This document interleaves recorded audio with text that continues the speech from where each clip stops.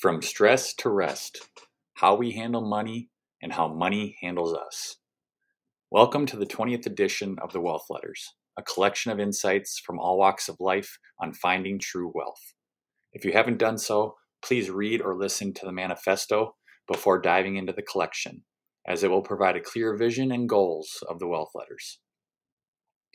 The following entry is a collection of message notes from Pastor Tom Lundeen on a series of 4 sermons he gave to the Riverside Church campuses of Big Lake and Sauk Rapids, Minnesota. The sermons and corresponding message notes focus on how we handle money and how money handles us.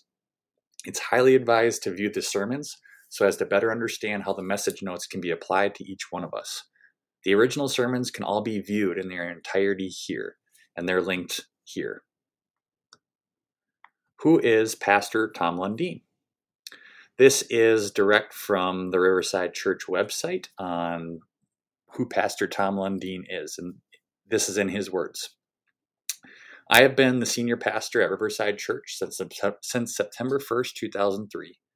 It is a joy and a privilege for me to do what I do because I'm able to use the gifts God has given me to proclaim His truth to people every week, and I'm excited when I see people cross the line of faith and begin to be transformed by God's grace, truth, and power.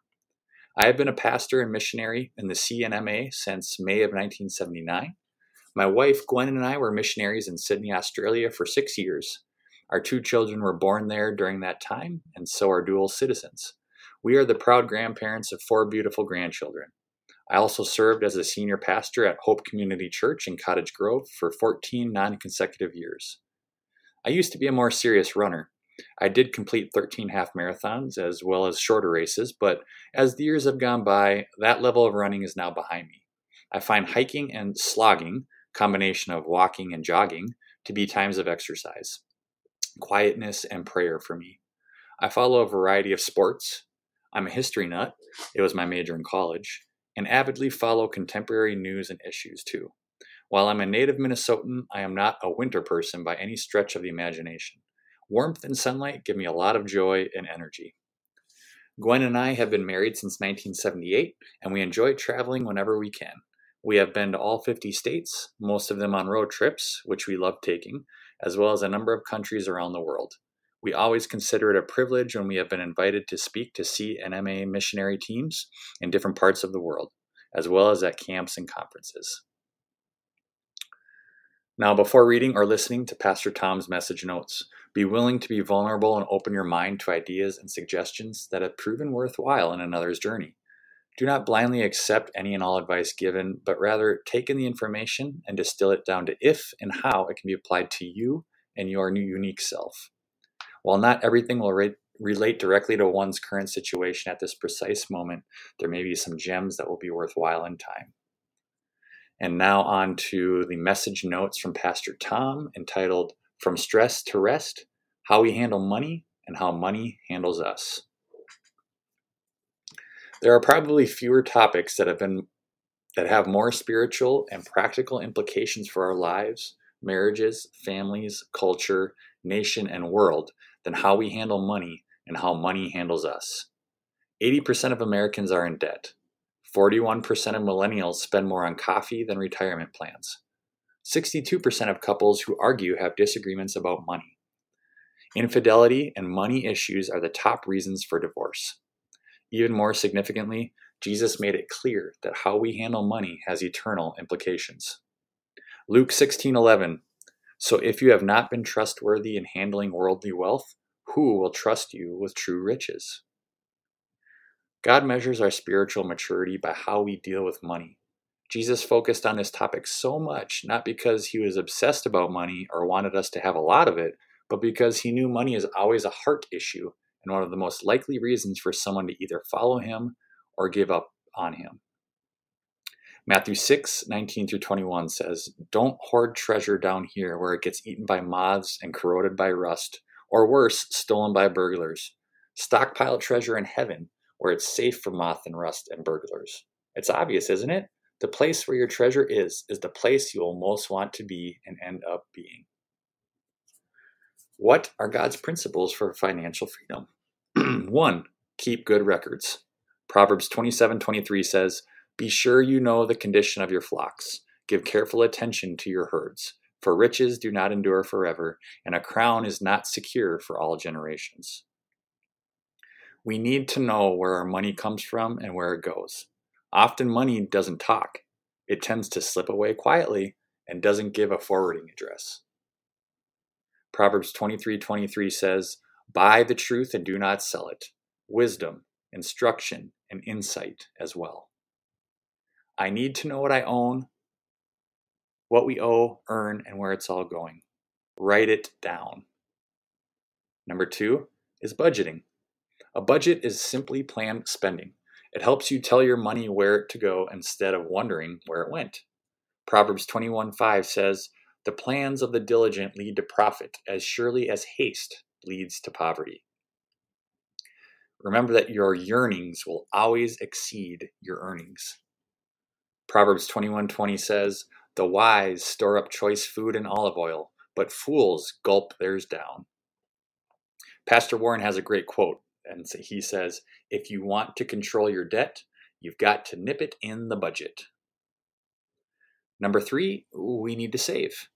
Proverbs 20:21 says, "An inheritance claimed too soon will not be blessed at the end." 30% of Americans have no savings. 70% have less than $15,000 saved. Proverbs 6:6-8, "Go to the ant, you sluggard. Consider its ways and be wise. It has no commander, no overseer or ruler, yet it stores its provisions in summer and gathers its food at harvest." One of the unspoken reasons we don't save is envy.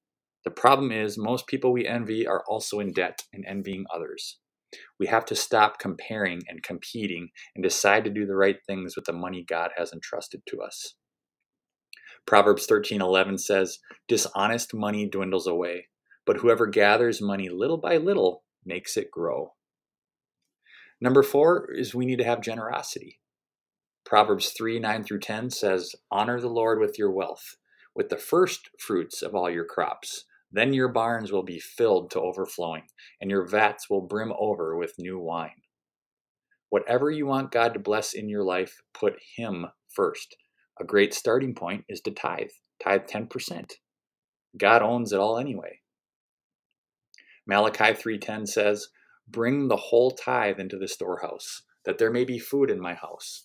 Test me in this, says the Lord Almighty, and see if I will not throw open the floodgates of heaven and pour out so much blessing that there will not be room enough to store it." Practicing generosity reminds us that everything is God's. Give with gratitude. It helps make God our first priority, and it's a declaration of faith. 1 Corinthians 16:2. "On the first day of every week, each one of you should set aside a sum of money in keeping with your income, saving it up, so that when I come, no collections will have to be made." Number 5 is contentment. Ecclesiastes 6:9 says, "Better what the eye sees than the roving of the appetite. This too is meaningless, a chasing after the wind." We can be so focused on getting more that we don't enjoy what we have. The truth is, things will settle down when we choose for them to settle down. Hebrews 13:5 says, "Keep your lives free from the love of money and be content with what you have, because God has said, 'Never will I leave you, never will I forsake you.'" And Philippians 4:10-13 says, "I rejoiced greatly in the Lord that at last you renewed your concern for me. Indeed, you were concerned, but you had no opportunity to show it. I am not saying this because I am in need, for I have learned to be content whatever the circumstances. I know what it is to be in need, and I know what it is to have plenty. I have learned the secret of being content in any and every situation. Whether well-fed or hungry, whether living in plenty or in want, I can do all this through Him who gives me strength." I know these principles work, but there are 2 conditions. 1, you have to do them all, and 2, you have to do them in God's order. Here's what most people do. They earn it, enjoy it, repay it, then save it, and then give it. Here's the order that God blesses. Earn it, give it, save it, repay it, enjoy it. Out of control finances are symptoms of an out of control life. We need a life manager. and that's Jesus Christ. Behind all our financial problems is unbelief. We need Jesus to be the first CEO of our lives, and then the CFO too. Job 31, 24 through 25 and 28 says, "If I have put my trust in gold, or said to pure gold, 'You are my security,' if I have rejoiced over my great wealth, the fortune my hands had gained, then these also would be sins to be judged, for I would have been unfaithful to God on high." Money can dominate our lives, and money influences our lives for good or bad. If you don't learn to manage your money, it will manage you, which is why money and financial issues cause so much stress in our lives. So, what is Jesus talking about with all this money? Note the parable of the shrewd manager in Luke 16, 1 through 13. Jesus told his disciples, there was a rich man whose manager was accused of wasting his possessions. So he called him in and asked him, "What is this I hear about you? Give an account of your management, because you cannot be my manager any longer." The manager said to himself, "What shall I do now? My master is taking away my job. I'm not strong enough to dig, and I'm ashamed to beg. I know what I'll do, so that when I lose my job here, people will welcome me into their houses." So he called in each one of his master's debtors. He asked the first, "How much do you owe my master?" 900 gallons of olive oil, he replied. The manager told him, "Take your bill, sit down quickly, and make it 450. Then he asked the second, "And how much do you owe?" 1,000 bushels of wheat, he replied. He told him, "Take your bill and make it 800. The master commended the dishonest manager because he had acted shrewdly. For the people of this world are more shrewd in dealing with their own kind than are the people of the light. I tell you, use worldly wealth to gain friends for yourselves, so that when it's gone, you'll be welcomed into eternal dwellings. Whoever can be trusted with very little can also be trusted with much, and whoever is dishonest with very little will also be dishonest with much. So if you have not been trustworthy in handling worldly wealth, who will trust you with true riches? And if you have not been trustworthy with someone else's property, who will give you property of your own? No one can serve two masters. Either you will hate the one and love the other, or you will be devoted to one and despise the other. You cannot serve both God and money. Jesus isn't praising dishonesty here, but he is pointing out that there are always things to learn, even from people we may disagree with. Luke 16, 14 through 15 says, "The Pharisees, who love money, heard all this and were sneering at Jesus. He said to them, 'You are the ones who justify yourselves in the eyes of others, but God knows your hearts. What people value highly is detestable in God's sight.'" Jesus wants us to think about money differently because so many of us aren't very good at managing it. God wants you and me to learn to be biblically shrewd with our money for the rest of our lives. We're called to not squander money. Luke 16, 1 through 2 says, Jesus told his disciples, there was a rich man whose manager was accused of wasting his possessions. So he called him in and asked him, "What is this I hear about you? Give an account of your management, because you cannot be manager any longer." Luke 15, 13 through 15. Not long after that, the younger son got together all he had, set off for a distant country, and there squandered his wealth in wild living. After he had spent everything, there was a severe famine in the whole country, and he began to be in need. So he went and hired himself out to a citizen of that country, who sent him to his fields to feed pigs. Everything we have and are belongs to God. We are not owners, we are only managers. Deuteronomy 8:18 says, "But remember the Lord your God, for it is he who gives you the ability to produce wealth, and so confirms his covenant, which he swore to your ancestors as it is today." Deuteronomy 10:14 says, "To the Lord your God belong the heavens, even the highest heavens, the earth and everything in it." Exodus 19:5, "Now if you obey me fully and keep my covenant, then out of all nations you will be my treasured possession, although the whole earth is mine." Job 41:11, "Who has a claim against me that I must pay? Everything under heaven belongs to me." Don't love money. The heart of the problem is the problem of the heart. It's impossible to have two number one priorities, and loving money has serious consequences in many areas of life, including spirituality. 1 Timothy 6:10 says, "For the love of money is a root of all kinds of evil. Some people, eager for money, have wandered from the faith and pierced themselves with many griefs." Don't rely on money. Luke 16:3 says, "The manager said to himself, 'What shall I do now? My master is taking away my job. I'm not strong enough to dig, and I'm ashamed to beg.'"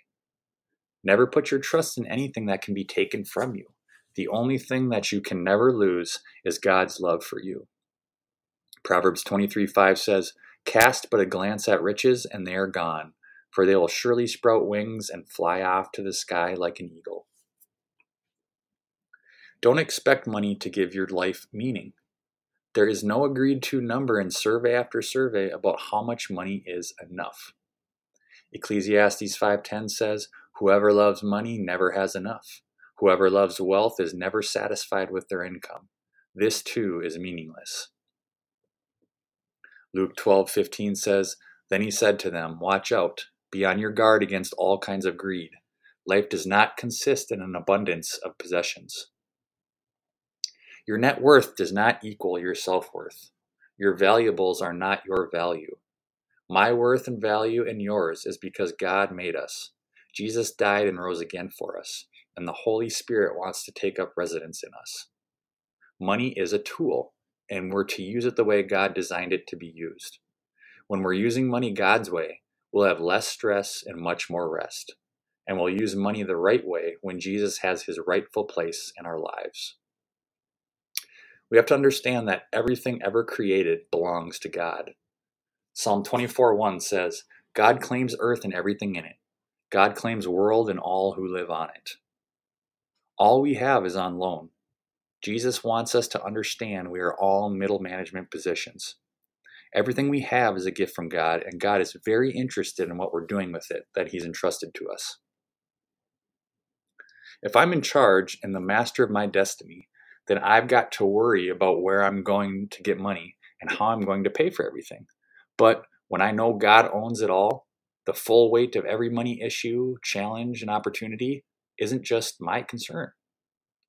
Matthew 6:25-27 says, "If you decide for God, living a life of God worship, it follows that you don't fuss about what's on the table at mealtimes or whether the clothes in your closet are in fashion.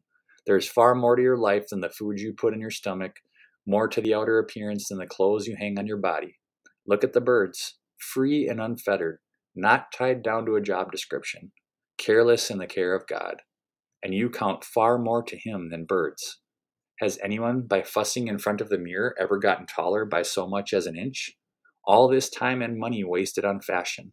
Do you think it makes that much difference?" How well are you taking care of God's property? As Pastor Warren said, "Whenever I waste money, I'm wasting God's money." God uses money to help me see myself. Life is a test, and God uses money to test us. God uses money to help me see that A, what I love most. You spell love Give. You can give without loving, but you can't love without giving. God uses money to help me see what I trust the most. Proverbs 11:28 says, "A life devoted to things is a dead life, a stump. A God-shaped life is a flourishing tree." And God uses money to help me see if God can trust me. Unmanaged finances reveal an unmanaged life. Jesus directly connects spiritual maturity with money, spiritual power with how we handle stuff and things, and God's blessings with my dollars. Luke 16:10-11 says, Jesus went on to make these comments. "If you're honest in small things, you'll be honest in big things. If you're a crook in small things, you'll be a crook in big things. If you're not honest in small jobs, who will put you in charge of the store?" Money is simply a tool. Money is neutral. We're not to love money, but to use it. God wants us to love people and use money, not love money and use people. We need to use money to honor God. The shrewd manager isn't praised by Jesus for his dishonesty, but he did 3 things that God wants us to do with our money. 1, the manager focused on the future. The manager said to himself, "What am I going to do? I've lost my job as manager. I'm not strong enough for a laboring job, and I'm too proud to beg. Japanese save an average of 28.8% of their income. Europeans save an average of 12% of their income. Americans save an average of 3.4% of their income. If we're living beyond our means, we're not thinking about our future. Proverbs 14:8 says, "The wisdom of the wise keeps life on track. The foolishness of fools lands them in the ditch."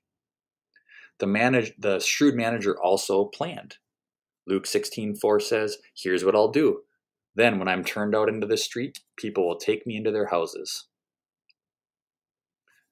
Proverbs 16:9 says, "We plan the way we want to live, but only God makes us able to live it." And the shrewd manager also was decisive. He didn't procrastinate or say, "someday." Do you have a financial plan? A budget? A plan for dealing with our debts? It starts with making Jesus the CEO of your life. So, a quick review. 1, everything belongs to God. 2, God uses money to help me see myself. And 3, money is simply a tool. There are 3 remaining life-transforming truths that will help us experience less stress and more rest in our lives. 1, one day I'm going to face the ultimate audit. Whether we have comparatively a lot or a little, God is very interested in what we're doing with it and if He can trust us with more. One day for all of us, our time in middle management will end, and God will ask us to show what we did with the mind, gifts, abilities, health, freedom, and resources that He gave us. Did we focus on ourselves, or did we honor God with everything? As 1 Corinthians 10:31 says, "So whenever you eat or drink, or whatever you do it all for the glory of God." Colossians 3:17, "And whatever you do, whether in word or deed, do it all in the name of the Lord Jesus, giving thanks to God the Father through Him." And number 2, faithfulness with a little opens the door to God trusting me with more.